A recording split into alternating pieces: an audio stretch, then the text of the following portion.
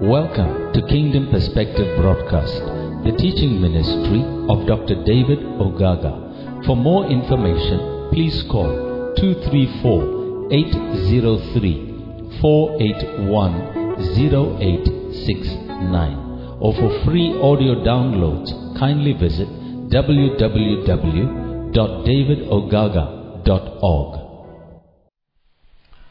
Okay, so we want to continue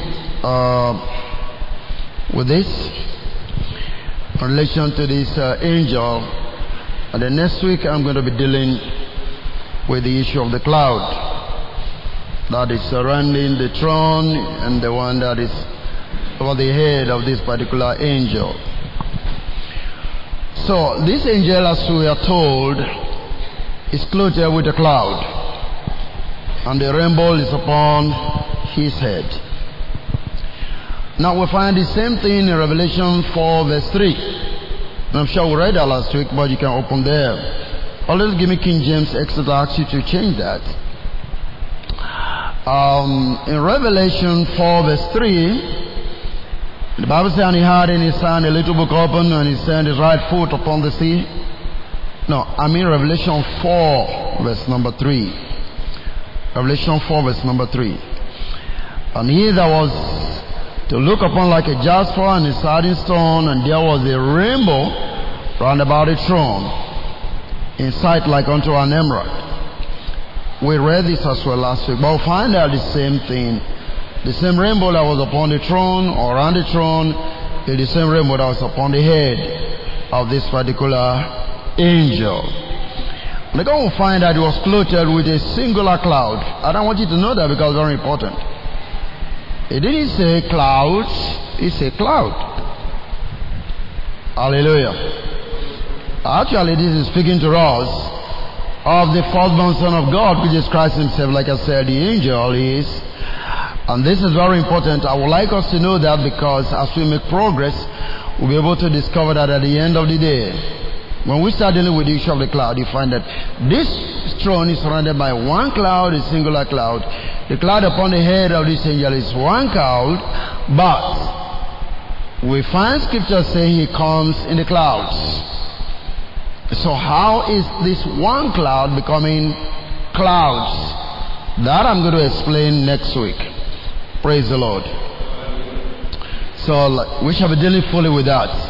Now, the feet, the Bible tells us here, the fire is upon his feet. And what is that supposed to mean? I tried to explain to us last week as well that this speaks a little bit, basically anyway, you'll all agree, of the stability of the work of Christ in terms of now purifying judgment in the elect, the saints of God, until the members of his body is complete, and then we come to the point of the fullness of life, of glory and power to be impacted to the many sons to whom he has brought into glory. What I'm saying is this: he is doing the work of purification right now in your life and in my life. And that purification brings us to the place of full glory, full power, full dominion. I want you to understand that the Bible says he is the head and we are the body. And the body must be as the head before it can become one. Is that okay? The supply to the body comes from the head. And the body must represent the head, because the head communicates to the body. And you remember the scripture that says, Christ loved the church and wants to present the church to himself as a church without spot or wrinkle. Remember that? That's the point. So, the faith you see there, the fire you see there, is not a fire in terms of judgment, to crucifixion, or killing, or whatever, but is a judgment that brings forth righteousness at the end of it. It's doing the work of purification in the elect of God's people right now. Let's look at Hebrews chapter 2 verse 10. Hebrews 2 verse 10. And that's what the Bible says. For it became him, for whom are all things, and by whom are all things, in bringing many sons unto what? Unto glory.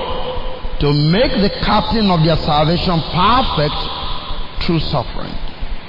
Bring them into glory. Can we find this from maybe Message translation or Amplified translation? So that we can look at something there very quickly. It makes a good sense that the God who gave everything started and keeps everything going now completes the work by making the salvation pioneer perfect through suffering as he leads all these people to what? To glory. You together? That's the point. The completion of that which you call salvation. Salvation is just the beginning of the journey. And now, the completion of that which is supposed to be this journey is that we who are the elect of God are brought to the place of glory. And that speaks volume if we if we want to start talking about it. The Bible says Christ is the express image and the glory of God. How many of you remember that? And so, Scripture says, let us make man in our image and afterward our likeness. And that is very important. So, if Christ is the express image and glory of God, and Christ, like man, was made a little bit lower than the angels, it simply means we're coming back to the very place of dominion, authority, and power, and glory that God has for us in the very beginning. Now, for that to come to be, Christ is undergoing or undergone this suffering that he might bring us to that place of perfection. So he's doing a job in your life, he's doing a work in your life. There are things that he's doing that you don't know about. But the ultimate goal is that you're coming to the place of perfection. Is that alright? Can we take Matthew chapter 1, I think verse 20, if we can, from the Amplified translation. I just want us to see something there.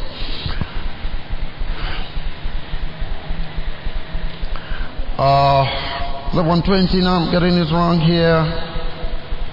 But I was trying to look at the scripture that tells us that the ultimate goal is God himself.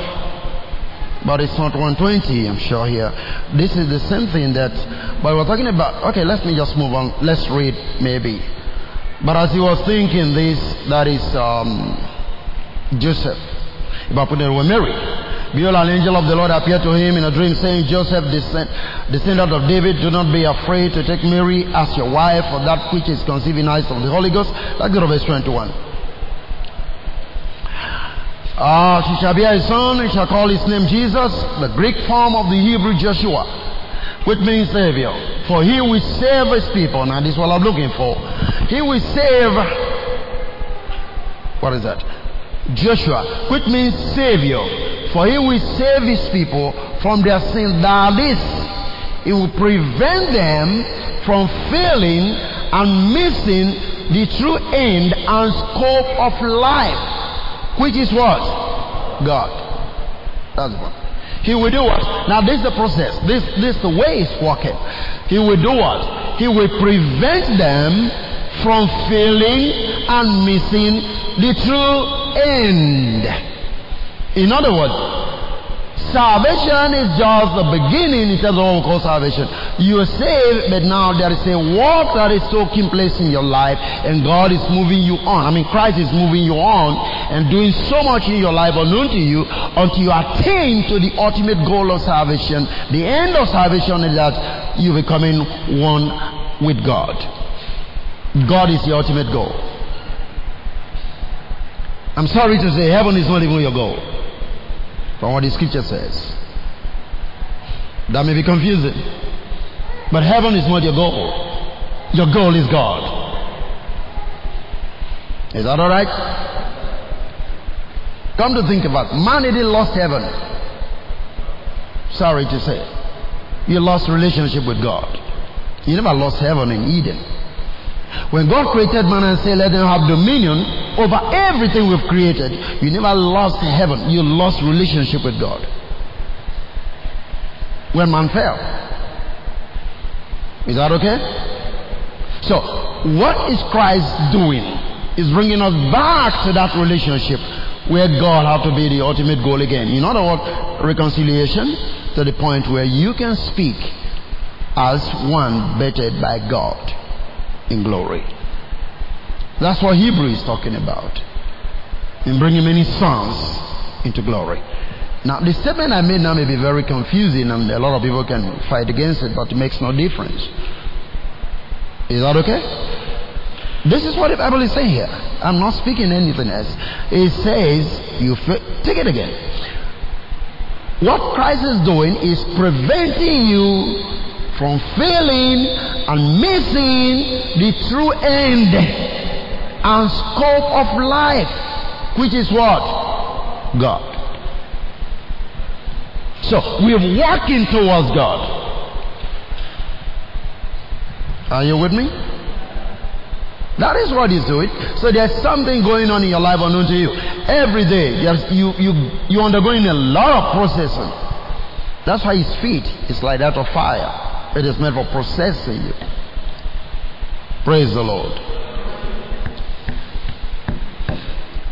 If you're confused about that, God is going to help you as well. Amen. Praise the Lord. Because ultimately, everything is about, the gospel is about you coming back to God. Okay, let's look at 1 Peter again. 1 Peter 4, we read that a few days ago. 1 Peter 4, chapter number 6, verse number 6.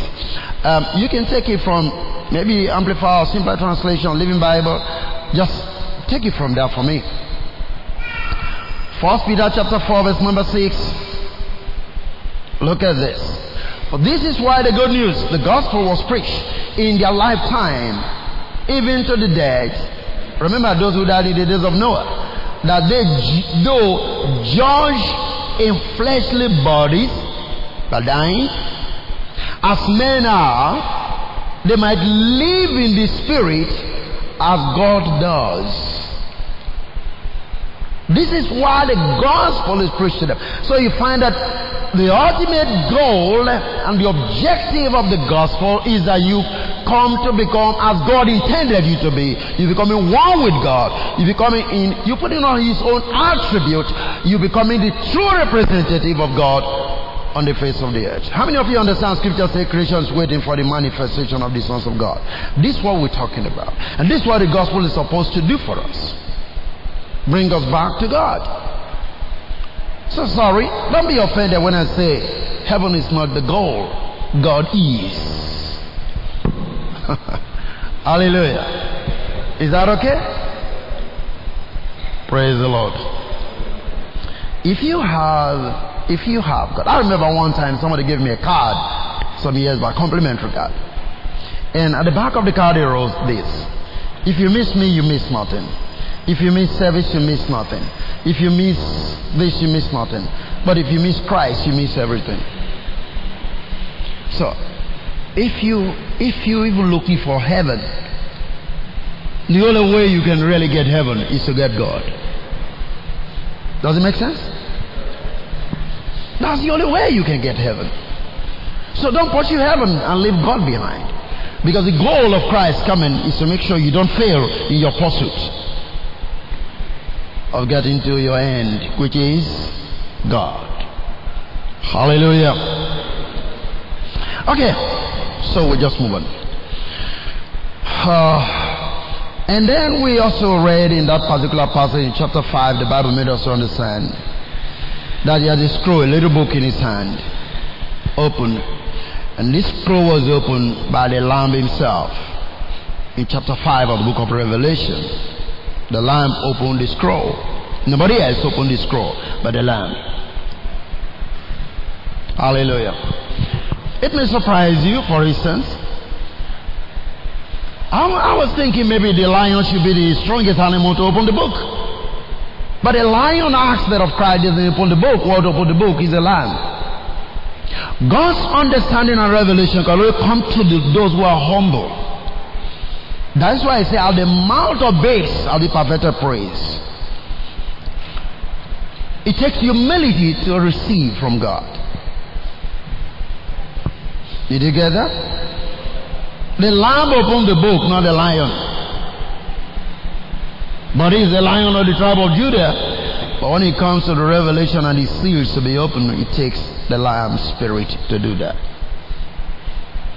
That's why, you see, we must learn to be humble.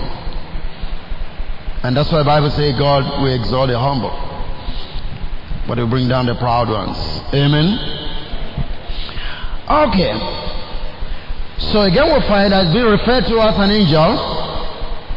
But this is very strange to people when you say the Bible is referring to Jesus Christ as an angel. I remember somebody asked me the question in South Africa, David, everything you said I can take, but to say Jesus an angel, there's in jail and I can take that. I said, well, it's not too difficult for you to understand if only you want to understand. Hallelujah. So how do you refer to Jesus as an angel? It's just that you have no understanding of what that word stands for when it comes to the ministry of Jesus Christ as an angel. Amen? Now, if you look at the book, let's not forget this. The book of Revelation, Christ is referred to all through the book. You see as a lion, as a lamb, as a root. It is the root of David. Remember that? As an offspring, as a witness, as a star. I mean, what is that supposed to mean? Different phases of the manifestation of the Christ, depending on what is about to reveal or manifest to creation. Praise the Lord. So what is strange if it's referred to as an angel? Which is even more honorable to accept that he's an angel as compared to he's a lamb. Hallelujah. You can accept him to be a lamb because maybe you understand the ministry he carried as a lamb of sacrifice, and so you believe that. But when I say he's an angel, come on, he can be. Why do you think so? Okay, I'll make you see something. Let's look at Revelation chapter 8, for instance, verse 3. Revelation 8, verse 3. And another angel came and stood over the altar. He had a golden censer, and he was given very much incense, fragrant spices, gone creatures of perfume when burnt, that he might mingle it with the prayers of all the people of God, his saints, upon the golden altar before the throne. Hallelujah. Now, is this another angel? Is this a different angel? But watch it. What ministry is this? This is a ministry of intercession. I don't know if you understand that. It's mingling the perfume with the prayers of the saints so that it can be accepted before God. Who is taking your prayers before God? Who is on the throne interceding for you? Isn't it Christ? Are you with me? So who do you think is mixing up this perfume together, this incense together with your prayers so that they can then accept it? Is there a different ministry angel doing that? No. It's the same person as Christ. This is another ministry entirely of him being an angel. Okay. This is not another angel completely different from Christ, is what I'm trying to say. But Christ himself ministering as our high priest in the sanctuary of the spiritual heavens, just like you have the earthly priest that go to the most holy place. Is that okay? Right. In the days of Aaron, they have to go to the most holy place, and they have to go with the incense, the burning incense. You remember that? Good. In the temple, so that the whole place full of aromas and all of those things, whatever as the case may be. This is what the Lord is doing in the spirit realm. That's what the Bible is depicting to us. Now, his appearance here, as it were in chapter 8, actually dignifies his priestly ministry. This is his priesthood ministry. It's what you see here. But when it comes to chapter 10, we said before, is spoken of as another mighty angel. Did you notice that? If you go to chapter 10 verse 1, another mighty angel. Here is another angel. But in chapter 10 say another mighty angel. So are they two different angels? Again I said no. But in chapter 10, like I said, chapter 8 you see his priestly ministry. Chapter 10 you see his royalty, dignity, glory in chapter 10. Hallelujah. Let me show you something. The word another is very important when he says another angel. Now, how do we know angel in chapter 8 is the same angel in chapter 10? The Greek construction is what gives us the clue to that. Now, in the Greek grammar, whenever the word another is used with a noun before it, it literally means another who is the same. Do you understand it? When you use another in the Greek construction before a noun, now in a noun is a person's name or thing, whatever. You understand what I'm trying to say? Okay. If you use the word another before a noun, what you are literally saying is another who is the same. So here in that, you say, and another angel. What is it supposed to mean? Another angel who is the same angel we find in chapter 8.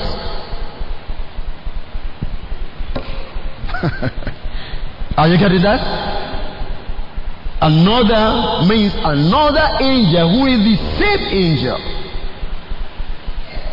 So anytime you read another angel, it's not a different one. It's saying the same person you read previously in that particular instance.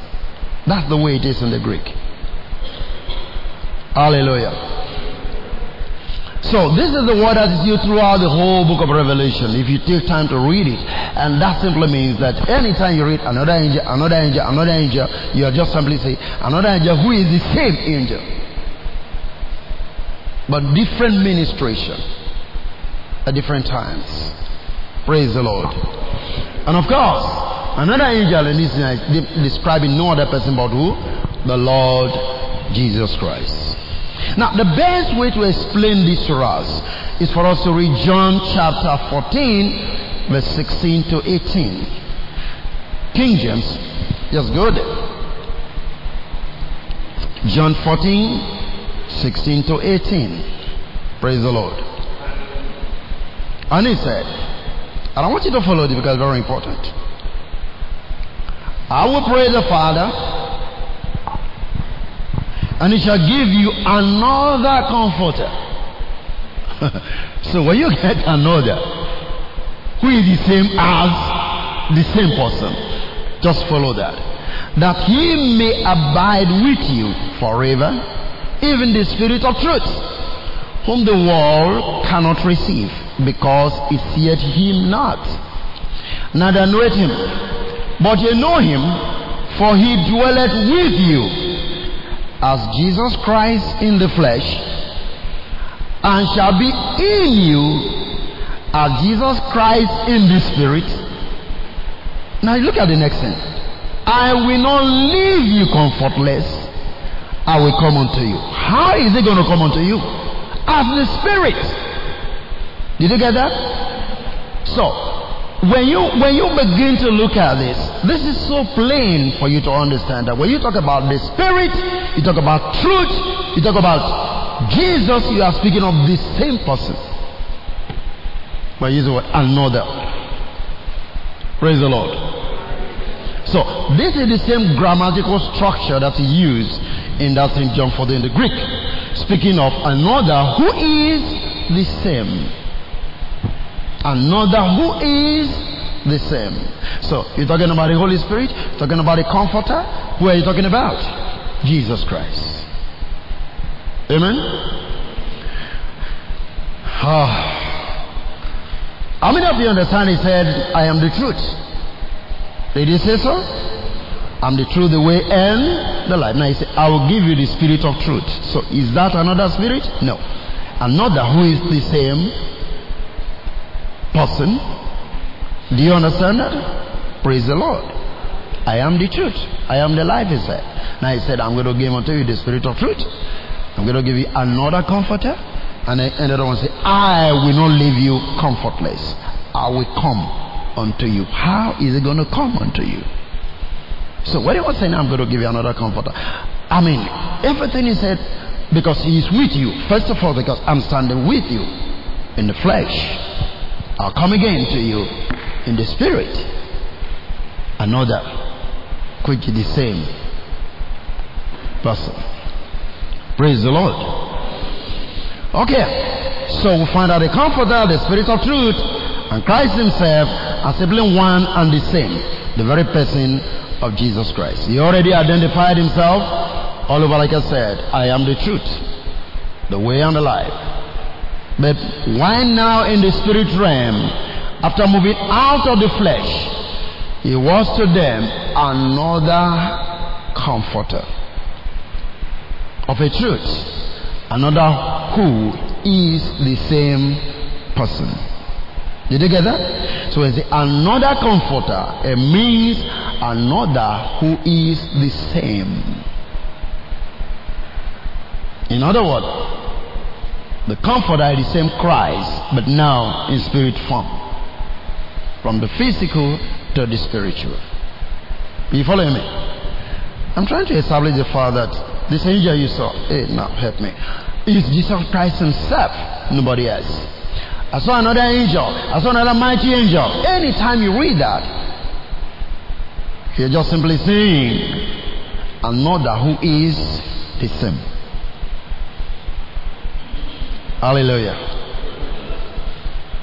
So we don't have 3 angels in the book of Revelation. We don't have 4 angels in the book of Revelation. We simply have another who is the same. Is that okay? Okay. Now we look at something very quickly.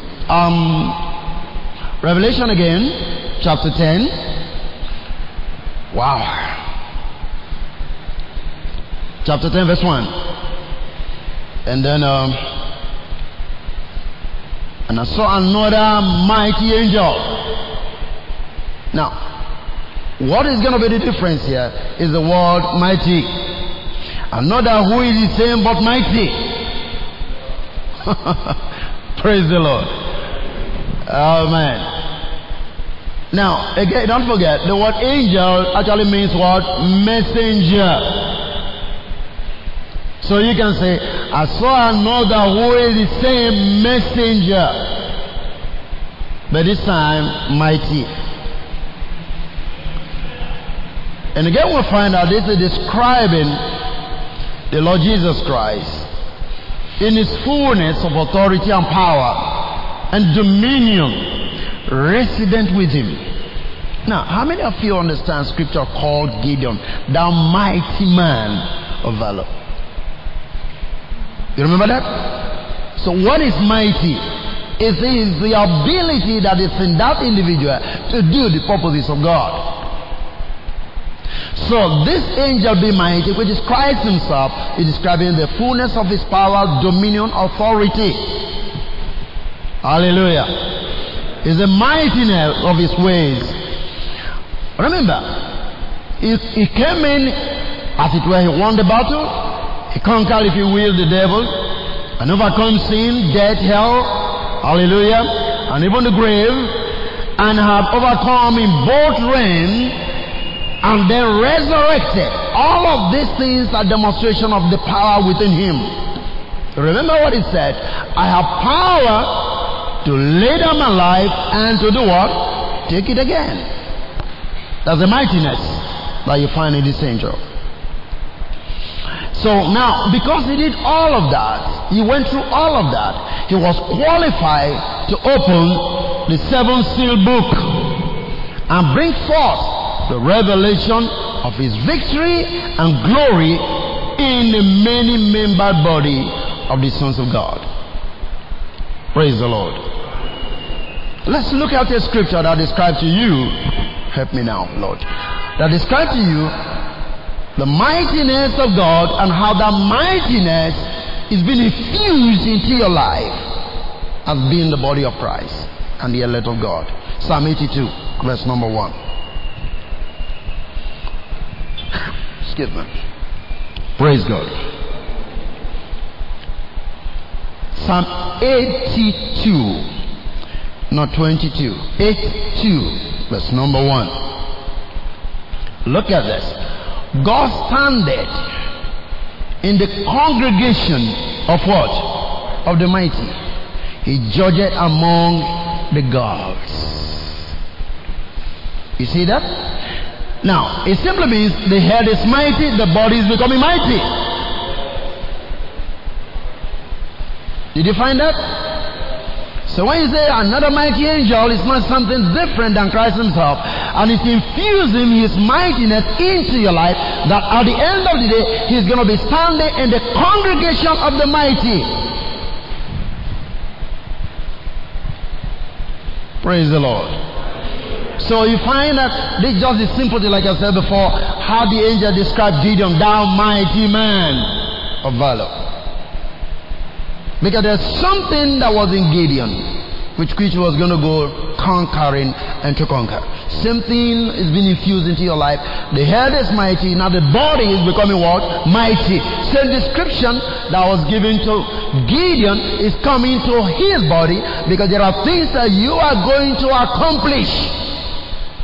Just like he did accomplish so much, because he was mighty. You following that? Praise the Lord.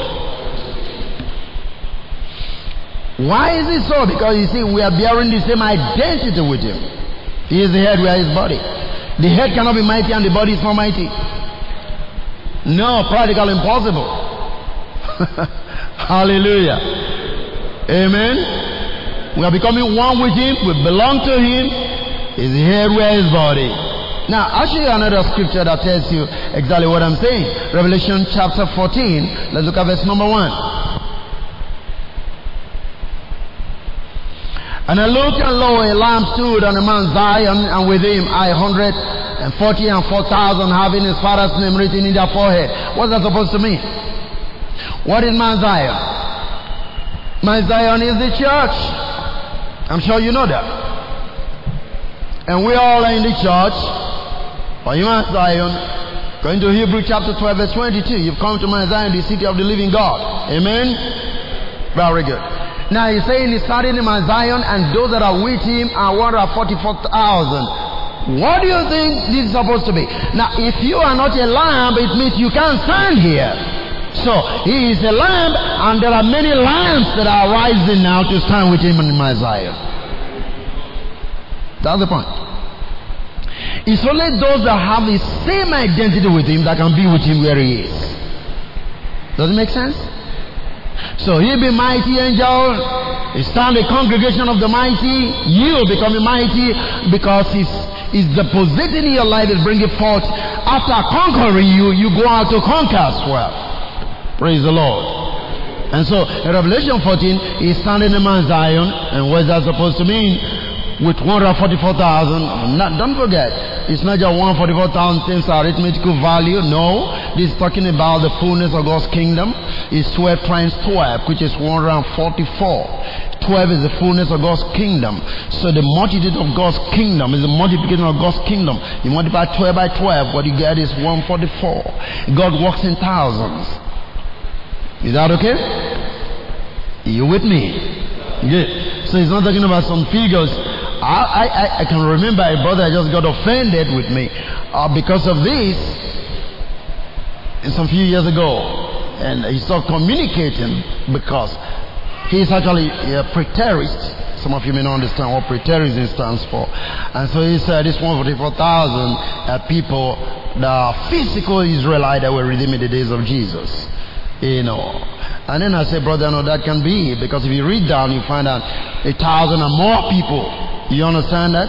Were also redeemed, and beside the Bible said this were not defiled with women. You begin to read down the story. It said they were not defiled with women. They were they that followed the Lamb wherever he going. So they were virgins. What are you talking about?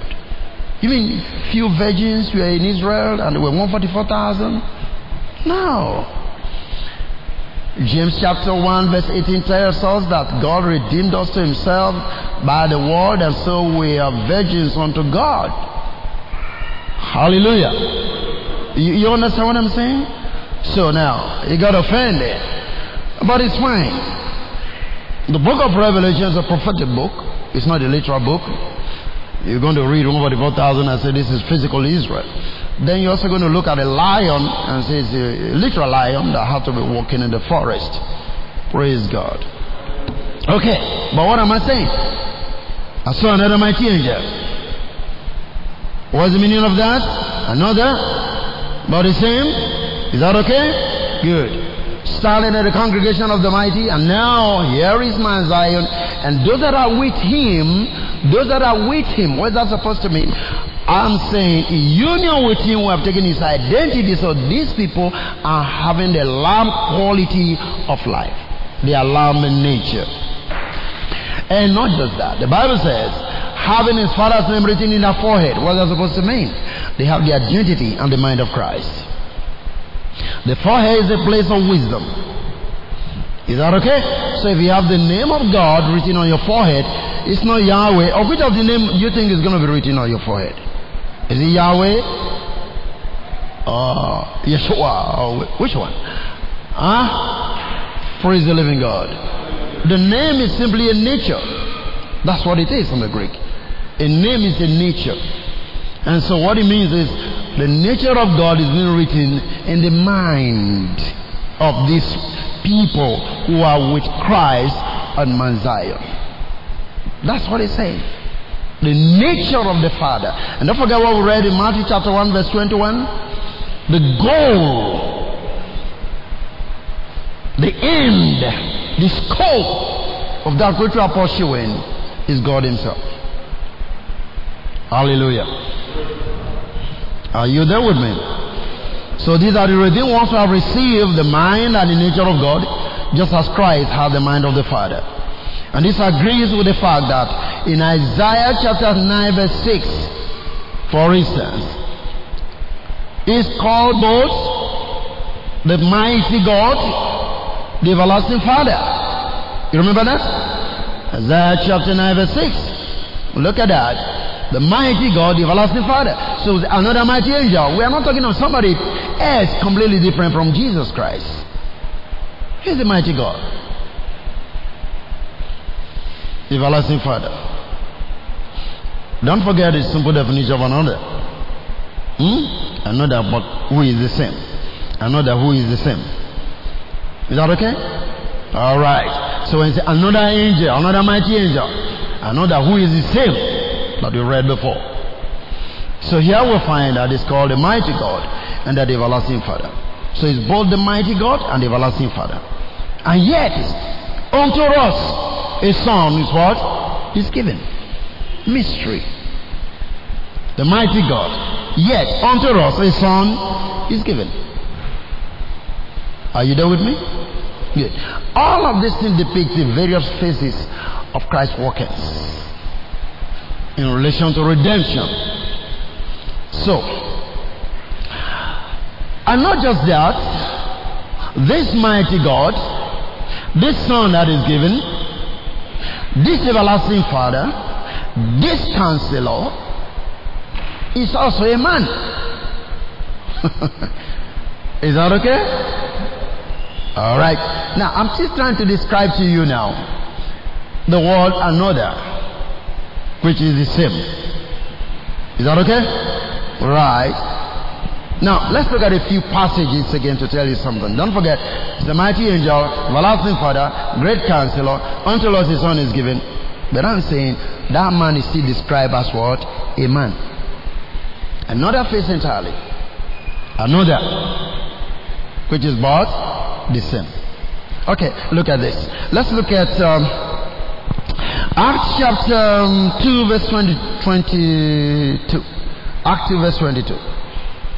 Acts chapter 2 verse 22. Ye men of Israel, hear this word, Jesus of Nazareth, a man Approved of God among you by miracles and wonders and signs, which God did by him in the midst of you, as ye yourself also know. Amen. Now you watch that. This time is already risen. He wasn't still in Palestine. But the description given to... Now remember,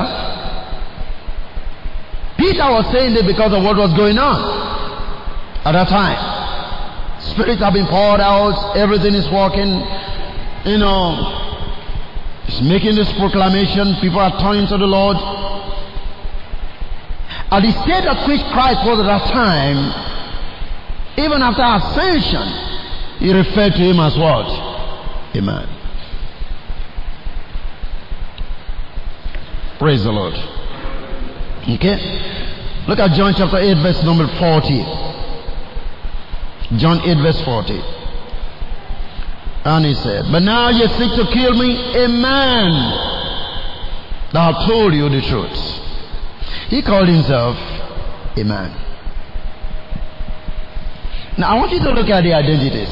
A mighty angel, everlasting Father, Counselor, a Son, a man, and on and on. Another, but which is the same. Hallelujah. 1 Timothy 2 verse 5. 1 Timothy 2 verse 5. For there is one God and one mediator between God and men, the man Christ Jesus. No. I want you to, because this is serious. Is this still a man in the physical sense? No. How is he a man? Okay, maybe let me reread this. I'll be able to show you something. Hebrews 7, 23, 25. Hebrews 7, 23, 25. And the children were many priests. That's under the law. Because they were not suffered to continue by reason of death. But this man, like Jesus Christ, because he continued ever had an unchangeable priesthood, wherefore he is also able to save them to the uttermost that come unto God by him, saying he also liveth to make intercession for them. So he's making intercession not just as a priest but as a man, because Hebrews says it is from amongst men that God takes a priest and ordained them for who? For men. Are you following what I'm talking about? It is as because he's a man, he can able to bear your infirmities, he can be able to intercede for you because he's a man.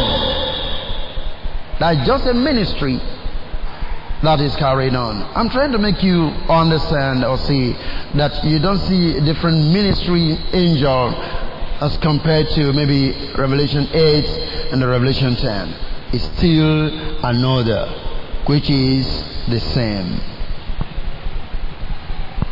Praise the Lord. So in all of these passages, is being referred to as what? A man. And that's because of the role. That's because of the role that is playing. Okay, let's look at something in Psalm 28 verse number 24. Psalm 24 verse number 8. Psalm 24 verse number 8. Psalm 24 verse number 8. Okay, let's look at it from verse 7. Lift up your head, O ye gates, and be ye lift up, ye everlasting doors, and the King of glory shall come in. Now look at the next thing. Who is this King of glory? The Lord strong and mighty. The Lord mighty in battle. The word Lord is Yahweh. Who is this King of glory? The Lord Yahweh, strong and mighty. The Lord Yahweh, strong in battle. Did you get that? So when he says another mighty angel, he's describing his forcefulness in battle. Praise the Lord. Now, but does that surprise you? That the one referred to as a man is also the mighty Yahweh. Praise the living God. That's just a simple definition or clear definition for you of that which is called another. Okay, now let me read something for you. 1 Corinthians 2 verse 8. Look at this. 1 Corinthians 2 verse 8. Remember? Lift up your elder gate and let the King of glory come in. Who is this King of glory? The Lord mighty in battle. 1 Corinthians chapter 2 verse 8. 1 Corinthians 2 verse 8. 1 Corinthians, not Chronicles. Praise the Lord. It simply says, it talks about, okay, go back to verse 7. Back up a bit to verse 7. 1 Corinthians 2 verse 7. But we speak the wisdom of God in a mystery, even the hidden wisdom which God ordained before the world unto our glory. We'll look at verse number 8. Which none of the princes of this world knew, for had they known it, they would not have crucified what? The Lord of glory. What do you read in Psalm 24? Lift up your eyes, O ye gate, and be ye lifted, and the Lord of glory will do what? Will come in. Did you see it? Praise the Lord. So we find that the man that we were describing before is also the Lord of glory. Simply meaning that very man that was crucified is the same Yahweh that is mighty in battle. Praise the Lord. So, the crucified Christ is the same Lord of glory who is mighty in battle, and it is the same mighty angel of Revelation 10 that we are considering. Therefore, just as we read of the angels of the 7 churches, like you find in the book of Revelation chapter 2, chapter 3, if you look at the translation, they say it's speaking to the pastor of the churches, or the messenger of the church, or the angels of the churches. So you find out the word angel, pastor, messenger is the same thing. Did you get that? So angel here is not describing for us something with creation, with wings, that flies in the night.